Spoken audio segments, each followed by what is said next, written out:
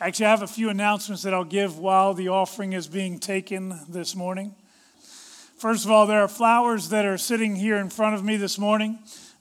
These flowers were given in memory of Pastor Wiggins' sister, who passed away this past week, and the funeral was on Thursday. And we just want to continue to pray for that family as we encourage them and we allow the Holy Spirit to actually have His way in them. So also have a couple of things that are taking place in the coming weeks. One is on January 22nd, we have the university singers from Southern Wesleyan University. They will be with us in this service, and we would love to have as many of you guys come as possible to be able to hear them. Very talented group. They do a great job, and we would love to have as many of you here as possible. The very next Sunday on the 29th, I have my district superintendent coming. Now, I don't know that, hopefully this doesn't matter. This is the year that you guys are supposed to vote on the pastor. That being said, I think he's probably going to instruct you on some of that stuff as well. But that'll be on January the 29th, and we would love to have as many of you come. If you guys come, it makes me look good when my boss shows up. So if you can, that would be a wonderful thing. Happy New Year to everyone that is here. What a great way to celebrate the new year by worshiping the Lord with others who also love the Lord. As we begin this new year, we want to continue to pray that God would do even greater things than what He has done, that this would be probably the best year that we've ever had. Some will look back upon the last year, and you just want to sort of keep riding the wave of God's blessing. Things have been so good, you don't even want to pause. You don't want to slow down. You want God to just continue to bless in the same way that He did this past year. Some of you are looking and you're thinking, I need a reset button. I need a place where I can just kind of start over. Well, I truly wish that I could tell you what to expect this coming year. But the reality is nobody knows what tomorrow holds. Nobody knows. Perhaps the Lord will come back tomorrow. Maybe He'll even come back today. Maybe this next year will be the most prosperous year you've ever had, but maybe it won't.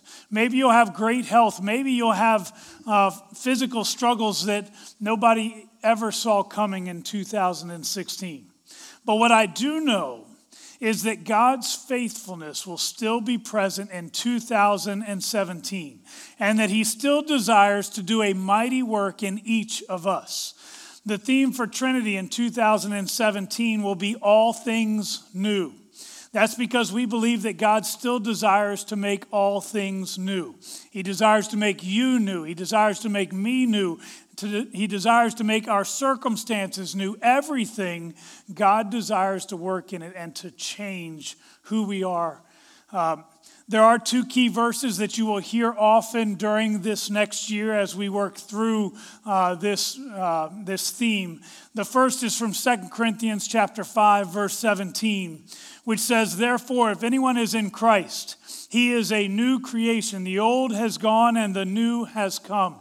The second verse comes from Revelation chapter 21, verse 5, as we read, "He who is seated on the throne said, Behold, I am making everything new."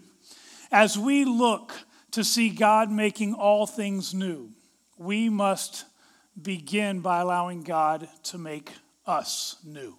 The truth is that today's message is not really geared toward those who are outside of the body of Christ. Instead, as we begin this new year, I believe that we need to begin within. We need to look upon ourselves and allow God to examine our hearts and to identify perhaps maybe we need to be made new. Maybe we began a relationship with God at some point or another and things seemed really good. But somewhere along the way, we lost that passion, that hunger, that fire that burned right within us. It faded. And maybe today, God needs to make us new. We're going to be using a passage, actually over the next month or so, we're going to be working through the book of Jonah. And today we're going to be in Jonah chapter 1. You can go ahead and already turn there. As you turn there, let me introduce the message to you in this way. Jay Leno, you guys remember Jay Leno? He used to do, I guess it was the Tonight Show. He used to do a man on the street interview segment. And one night he collared some young people to ask them questions about the Bible. Jay Leno turned to a young man and he asked, who, according to the Bible, was eaten by a whale? The confident answer was Pinocchio. Unfortunately, some in the church are almost as clueless about the book of Jonah. We almost look at it. In fact, I had a minister from a different denomination explain to me that the book of Jonah is nothing more than a fictitious story. It's something just to encourage people to obey God. And there is certainly an element of God desires our obedience. But here's the thing, as we look through this, we have to understand that our God is more than able to prepare a fish to swallow Jonah up. And God is more than able to do all the things that he talks about in the book of Jonah. When we open the book of Jonah, we must ask, as one preacher said, is this a tale of a whale or a whale of a tale? Some in our enlightened day think that the story of a fish swallowing a man is simply too amazing to believe. They obviously don't know history, because the truth is there have even been other occasions where such things have happened. The following documented account is just one of several Jonah-like incidents. I'm going to read it to you. In February of 1891, the Star of the East was whale hunting off the Falkland Islands in the South Atlantic. While pursuing a large sperm whale, one of the two boats was capsized by the Leviathan. The hunters went on to kill the whale, but feared two of their men had drowned.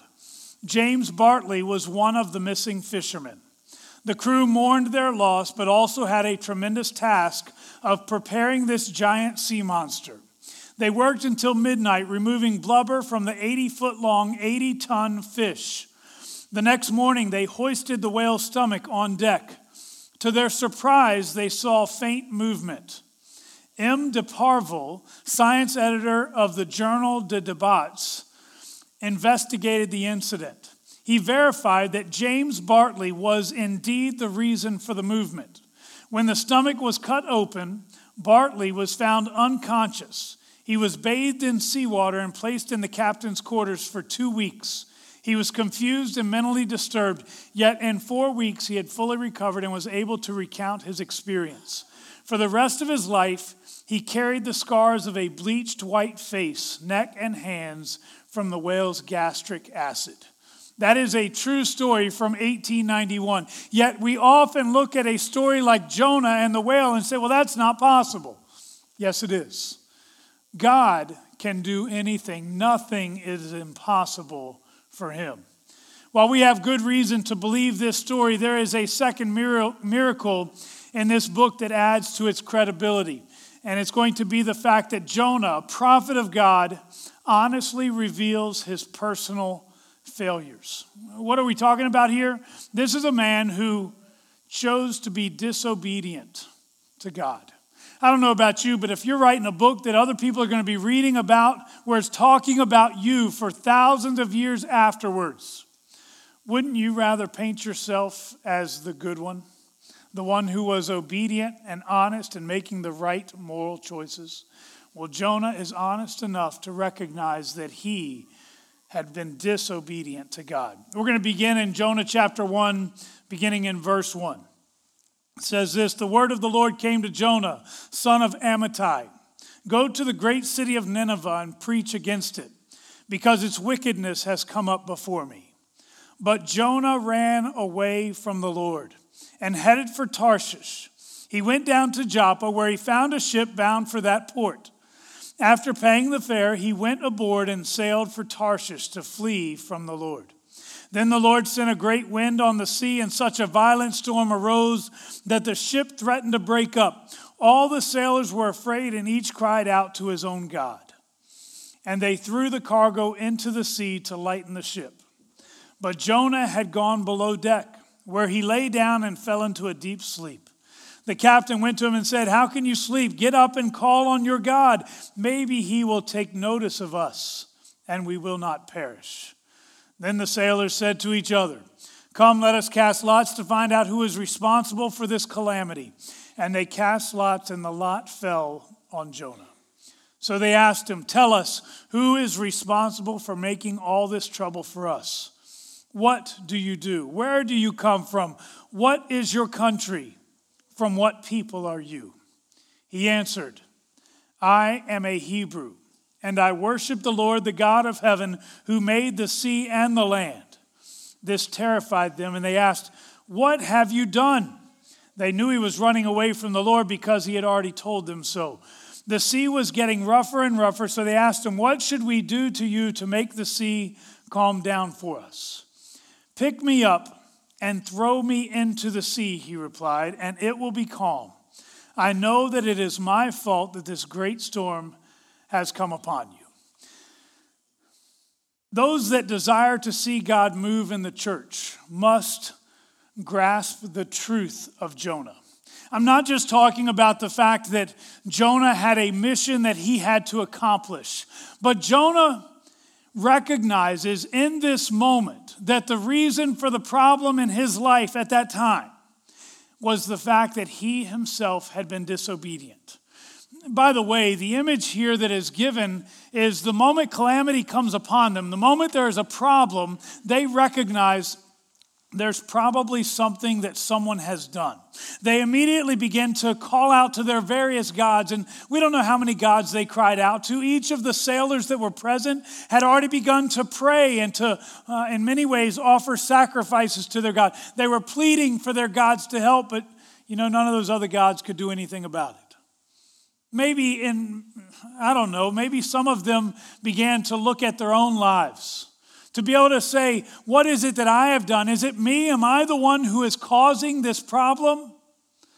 Finally, they realize that Jonah is not on board. He's not up top on the deck where everybody else is. So they go down and wake him up. "Jonah, what are you doing? You need to pray to your God. Ask him, and maybe he will deliver us. We're trying to figure out what's going on." They cast lots to figure out whose fault is this. Now, when a storm comes up, do you think this must be someone's fault? Do you look at the person beside you and say, "Debbie, I can't believe you've been so immoral"? They immediately, not you, Debbie, I was just figuratively. They immediately begin to look upon each other because they know that there must be a moral reason for this. Jonah does not try to blame someone else. He immediately recognizes, this is my fault. It's because I have been disobedient. It's because I have run from the Lord. We need to be able to do something very similar to what Jonah did there, to admit that at times we have fallen short of God's expectations. We will never see the moving of God collectively until we reach a point where individually we are able to come and say, "God, I am fully yours and I confess my failures. I need you to make things right in me." In our information-based society, we have fixated on certain indicators, weather indicators, economic indicators, political indicators. Even our cars have indicator lights. It was the same in Jesus' day. In fact, he chided them for understanding the weather better than the spiritual conditions of their day. As we prepare for revival, and that hopefully is the desire for every one of us this year, we need to examine our spiritual condition so that we can look and see, God, is my heart right with you? And a close look at a backslidden preacher named Jonah might reveal some things that we need to address in our own lives as well.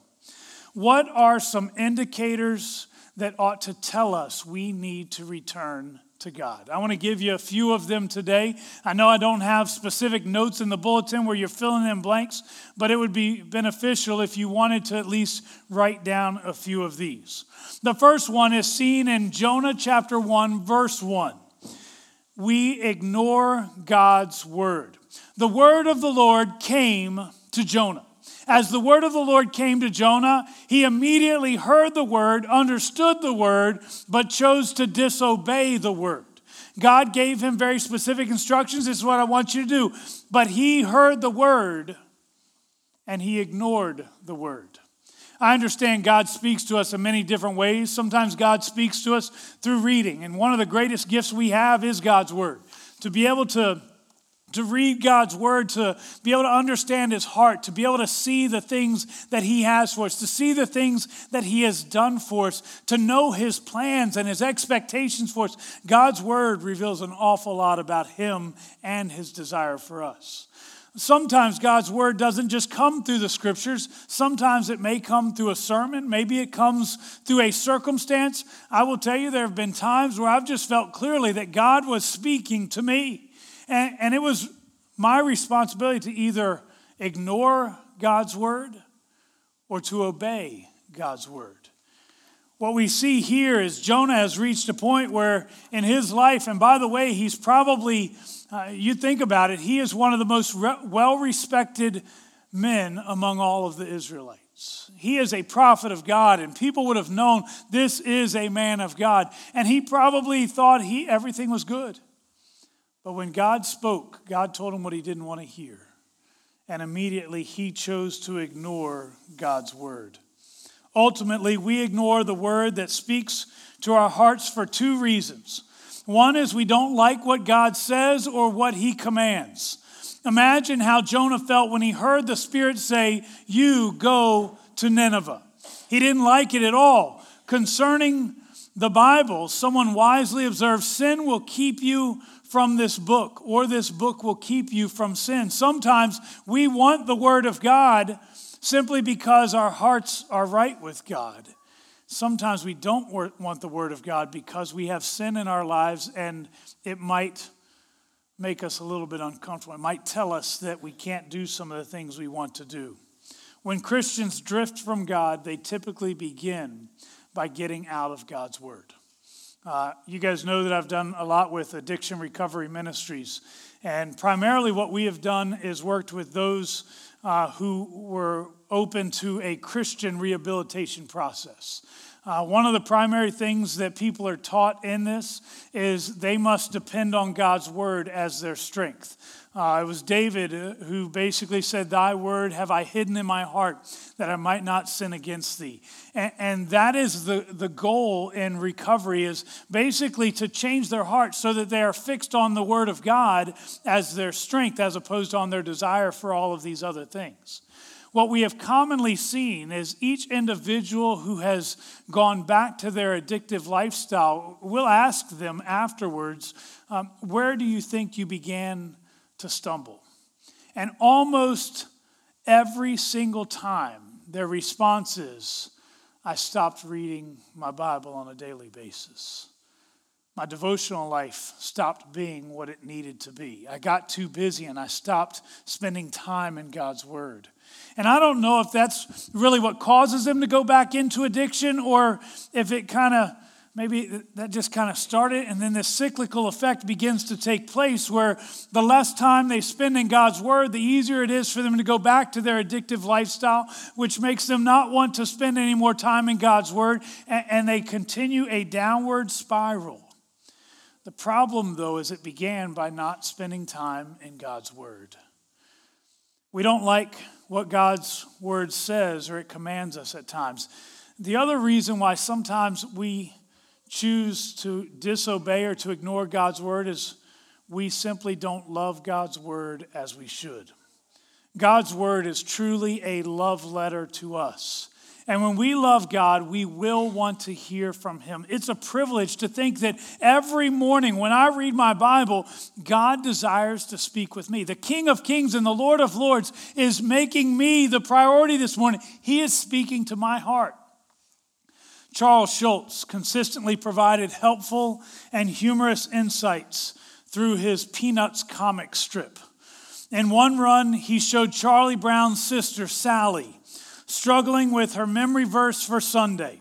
She was lost in her thoughts, trying to figure it out, when she recalled, maybe it was something from the book of Reevaluation. Obviously, it was supposed to be revelation. She never did find her memory verse, but she sure gave us something to remember when it comes to studying the Bible. We should always read it with the intent of reevaluating our attitudes and our actions to make sure that they genuinely square up with God's Word. It's not enough to read the Bible and be able to quote various passages of Scripture. How do those Scriptures apply with the way you're living your life now? Is your attitude one that would honor the Word of God that's being presented to you? The words that come from your mouth, do they reflect the Word of God being poured into you? If they don't, what good was that word? That word ought to impact everything about who we are. Ignoring God's Word is an indicator that you need to return to God. So here's how I'll challenge you. How much time have you spent in God's Word this week? I know it's not a normal time for us. It's the holidays. It's busy. We got all kinds of things going on. Is God's Word a priority in your life? Maybe for you, you need to challenge yourself so that this year you're going to make it tangible. You're going to read through the Bible in a year. Start with today, just read one single chapter. Actually, if you're going to read through the Bible in a year, you might have to read two. The point is this. You have to begin somewhere. And to be able to say, well, God's Word is important to me, but then never get a plan in place so that you actually begin to allow God's Word to take root in your life. That's kind of futile. It doesn't work. So I challenge you today, begin by allowing God's Word to take its rightful place in your life. A second indicator is often we harbor hidden sins, and I'm going to say from our past, but maybe they're also in our present. In Jonah's case, Jonah was a prophet of God. Everyone would expect that this was the kind of leader that everyone would want to be like. The problem is that Jonah is harboring a hidden sin. His sin is racism. He doesn't want anything to do with the people of Nineveh because they're not Jewish. They're not Israelites. Now, the truth is, the people of Nineveh were very bad people. At times, they would do things that actually, I was with my daughter recently. We were watching a video, and it's a children's video. It's called Veggie Tales. It's the Whale of a Tale, the story of Jonah. And anyways, in it, it talks about the people of Nineveh being bad people who would constantly slap people with fishes. Now, that is a kid's way of looking at what was actually taking place. But the truth is, they were horrible individuals. These were individuals who, they were inhumane. These were the Assyrians. The Assyrians had a strict take no prisoner policy. They would pull out the tongues of their captives and then skin them alive. As they left a conquered city, they piled the skulls of their victims outside the ruins. They were not a good kind of people. You could kind of understand why Jonah and probably most of the other Israelites wanted nothing to do with them. Imagine you have grown up knowing that God called you to be a prophet of God, and you have this message that's going to be for the people of Israel, and they are going to respond. And God gives you the message, but he says, I don't want you to go to Israel. I want you to go to Nineveh. Immediately, Jonah has to face this hidden sin that was present in his life. You see, he loved the people of Israel, but the people of Nineveh, he didn't want anything to do with them. Many times we allow various sins to lay in the background of our lives. On the outside, we look like everything's good. Maybe we come to church on a Sunday morning and everyone else looks at us and they think, wow, that's what it means to be a man of God. I want to be just like him. I want to be just like her. And there's a sense of almost self-righteousness that can build up within us. But if other people knew the things that went on in our minds, the things that went on in our homes, the words that come out of our mouths when we're driving down the road and someone cuts you off in traffic, if other people knew all of these other things about us, well, they probably wouldn't want to be much like us. The truth is, If we are allowing other sins to hide within us, as Jonah clearly was, we have the need to return to God. Because the truth is, God doesn't desire for those hidden sins to have a place in our lives.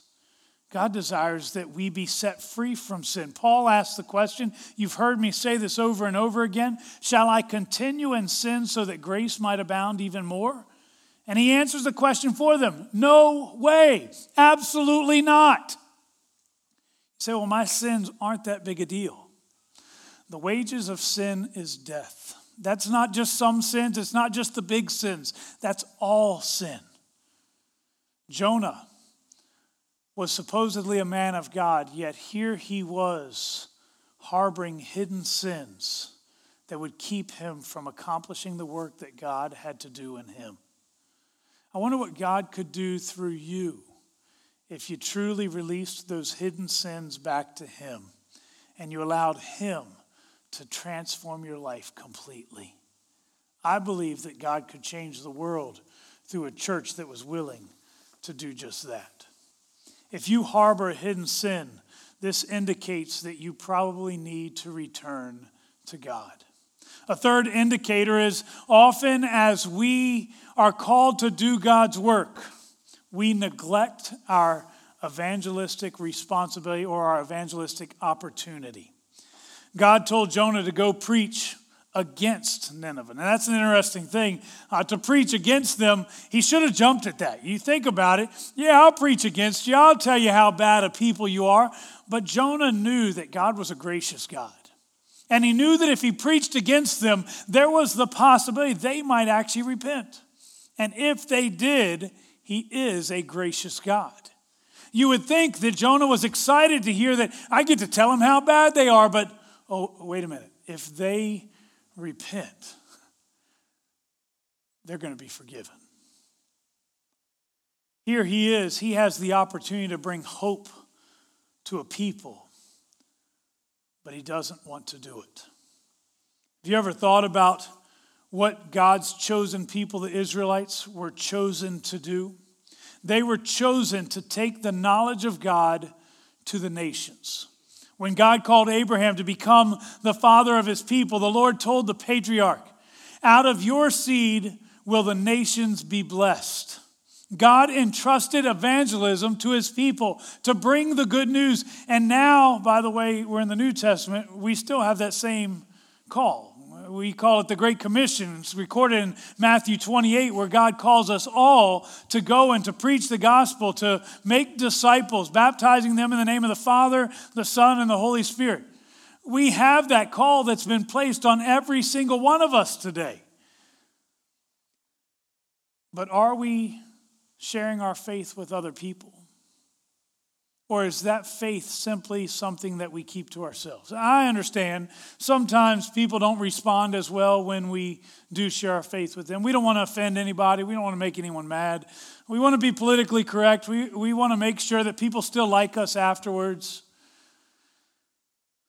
I'll tell you the truth. Some of you guys probably aren't going to like me at some point or another. Some of you are thinking, today.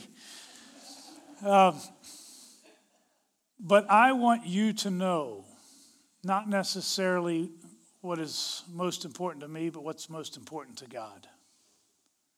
God has a heart for you, and he loves you. And if I make you mad by the way I tell you that, I do apologize for making you mad, but not for telling you the truth. We have a privilege to bring God's good news to the people around us. And if we are at that point where we are not willing to do that, there's a good possibility that we need to return to God so that he becomes the driving force for us again. Indicator number 4 is this. We decide to deliberately disobey God. Now, this is an obvious one here. It actually says the word that is used in Jonah chapter 1 is however. However is not a good word typically in Scripture. I like the 7 letters to the 7 churches that are recorded in the book of Revelation. They typically begin with a complimentary, hey, these are the things that you're doing. These are the things that you're good at. And in the book of Revelation, the word is nevertheless. Nobody wants to hear nevertheless, because that means you've been doing really well, but this is the problem. However is a problem, because Jonah has just been instructed, I want you to go. However, Jonah disobeyed. Jonah instead made a choice to willfully disobey the instruction God had given him. Disobedience is a gentle word for rebellion. For some reason, we have come to believe that God is willing to bargain with us over his commands. He tells us to do something, and we kind of almost look at it, well, God, I'll do that, but Lord, if I do that, then I need you to do this. Or we'll say, well, God, I don't know if I really want to do that, but I would be willing to do this instead. And it's as if there is a bargaining that is going to take place between us and God. The problem is that as God instructs us, his way is best. His ways are higher than our ways. His thoughts higher than our thoughts. So who do we think we are to think that somehow we'll be able to negotiate with God? He willingly, intentionally disobeyed God and his speaking to him. I would suggest that probably many of us have been in that position. Maybe not at a position where we're called to go to Nineveh, but at times we have disobeyed God's leading. When that happens, it can be difficult to admit that we have fallen short of God's expectation. Part of it is because we do give this impression to the world around us that we are holy, we are righteous. You know how hard it must have been for Jonah to admit to those other guys on the ship, yeah, you know what, I'm the reason for this problem. You see, but all of us have committed an act of disobedience and rebellion toward God at one point or another. And when that happens, we are desperately at a point where we need to return to him. You say, well, it's not that I'm not a Christian anymore. Understand this. God does not desire for his people to walk in disobedience to him. This is not an issue of whether or not, it's not my job to tell you whether or not you're a Christian. I'm telling you, you need to return to God. If you are walking in disobedience to him, you are displeasing him in the way you live your life. And it is time to return to God. I have one last indicator that I'll share with you. And this is very simple. We need to return to God when we recognize that we have run from his calling. And the reason I want to share this one with you last is because we look forward to this year. And I got to tell you, man, I'm really excited about this year. There's a lot of great things that lie in front of us. There are some great things that God is going to do. Even looking back over this past year, it's been a great year, but imagine what God could do through us. But in order for that to happen, we're going to have to be obedient to his calling. Jonah got up to flee from the Lord. Those words are even more stark when we remember that Jonah was a prophet of God. I want you to notice three important phrases here in Jonah's fleeing. First of all, the reason he got up was to flee. There was irresponsibility in running from God. When it comes to our calling, Christians can find himself or herself in one of three situations. One, they never started. Two, they started but they quit. Basically, all of us have made excuses for that. Or they're going strong in their service for him. But consider how irresponsible it is for you and I to personally run from our God-given assignment. Besides that, think of the eternal consequences for those God intends for you to minister to. I'm not trying to guilt you into anything, but I want you to consider for a moment. God has placed you around various people in your daily life for a reason. Maybe it was so that you could bring them the hope that nobody else has ever brought them. You say, well, they live in America. They've probably heard of Jesus. Yeah, maybe they have. Maybe they haven't. But the truth is, God has placed you in their life for a reason. Will you fulfill the purpose that he gave you? The second thing that we see here is not only did he get up to flee, but to flee to Tarshish. There's great insanity, by the way, in running from God, and that's what we see here. Jonah was very intentional in his journey toward Tarshish. Methods of travel were very limited during his time. You either walked, you rode basically on the back of an animal, or you were carried by sea. You didn't have airplanes and all of that stuff. But even within those methods, there were obvious limits. For example, if you traveled to your destination and basically you were going to a place that was in the middle of a very large landmass, traveling by sea probably was not the best way to do it. Well, Nineveh was in the middle of a very large landmass. As Jonah is given instruction to go to Nineveh, Jonah says, I think I want to go somewhere else. So he gets on a boat that cannot take him to Nineveh. Jonah was very intentional with it. He thought, surely if I were to go to Tarshish, I won't have to go to Nineveh. And you think about it, it was probably at least a week, maybe 2 weeks journey, even if he'd have got on a camel and began his journey immediately, maybe even a little bit longer. If I can get to Tarshish, which by the way, Tarshish would have been several days further out, probably even weeks out. So if I can make it to Tarshish, well, by the time I could use another excuse. Well, God, I'd go to Nineveh, but by now it would just take too long. I don't think it would do any good at this point. There's an opportunity to justify his disobedience. He was very intentional to try to go as far away from Nineveh as physically possible. What is your Tarshish? Where is the place that you have gone that is opposite of God's will for your life? I'm not talking just about a physical place at this point, but you know that God had an expectation upon you, and you were supposed to be going over here, yet you went over here. Maybe it was entering into a relationship that you shouldn't have been in. You knew that this is what God had for you. It's what God expected of you. You made a covenant between you and your spouse, and you were going to be faithful to that covenant. But for whatever reason, you went to Tarshish. And you ended up so far away from what God desired for you that you've made a real mess of your life. Here's the thing. You're not the first one to do that. But I will tell you that God desires you not just to return to that original plan, but to return to the planner, to return to God. Every one of us at some point or another has fallen short of what God desired for us, but there is a way to return. If you seek the Lord with all of your heart, you will find him. My prayer for you is that this year, beginning now, January 1st, is a time when everybody else makes resolutions. Don't just make a resolution.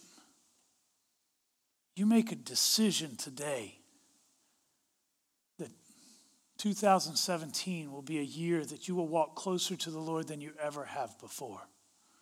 Maybe it's by spending time in God's Word, getting to love God's Word, walking in obedience to God's Word again. Maybe it's you're going to be able to share your faith with others and give them the same hope and purpose, the same peace that only God could grant to them.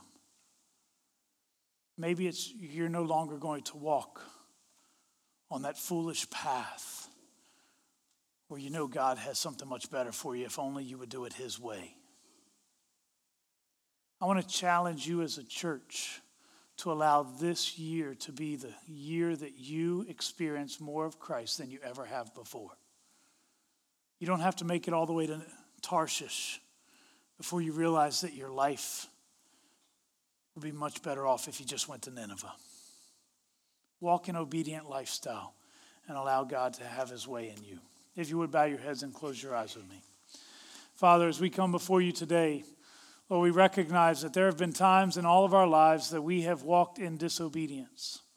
There have been times where we have allowed the sin of our past, maybe even in our present, to keep us from accomplishing your will. And because of that, Lord, we have gotten in the way of the things that you would have for us. Lord, I pray right now that First of all, I pray that you would forgive us where we have fallen short. Lord, I pray that you would take our confession of failure, and I pray that you would instill within us a hunger for you.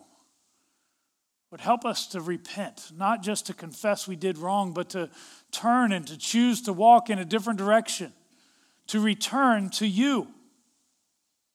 Lord, I pray that you'd give us a hunger and a passion for your word, to know you better than we ever have before, to walk in obedience to you, to lay aside the past, our sin and our immorality that we've carried around. Lord, I pray that you'd give us a very clear path to follow. May your will be done in us. Not our will, but your will be done. And we will give you praise, honor, and glory for what you do. In Christ's name we pray. Amen. I want to challenge you. I didn't open the altar this morning, but I do want to challenge you. Maybe today you feel like, man, I want to be different this year. I want to live for God more than I ever have before. I want to experience him like I never have before. One of the best ways to do that is to establish some form of accountability. And one way you can do that is simply come to me today. I'm not going to beat you over the head or anything like that. I'm not going to call you out in front of everybody else, usually. But what I will do is, number one, is I will pray for you. And I will walk alongside you, and I will encourage you and help you to be able to walk that path. I would love to be able to do that. I hope that 2017 is your best year. More than that, I hope that you experience God more than you ever have before. Thank you for being with us this morning. Go in peace. We'll see you guys next week, unless you're sticking around for the next service.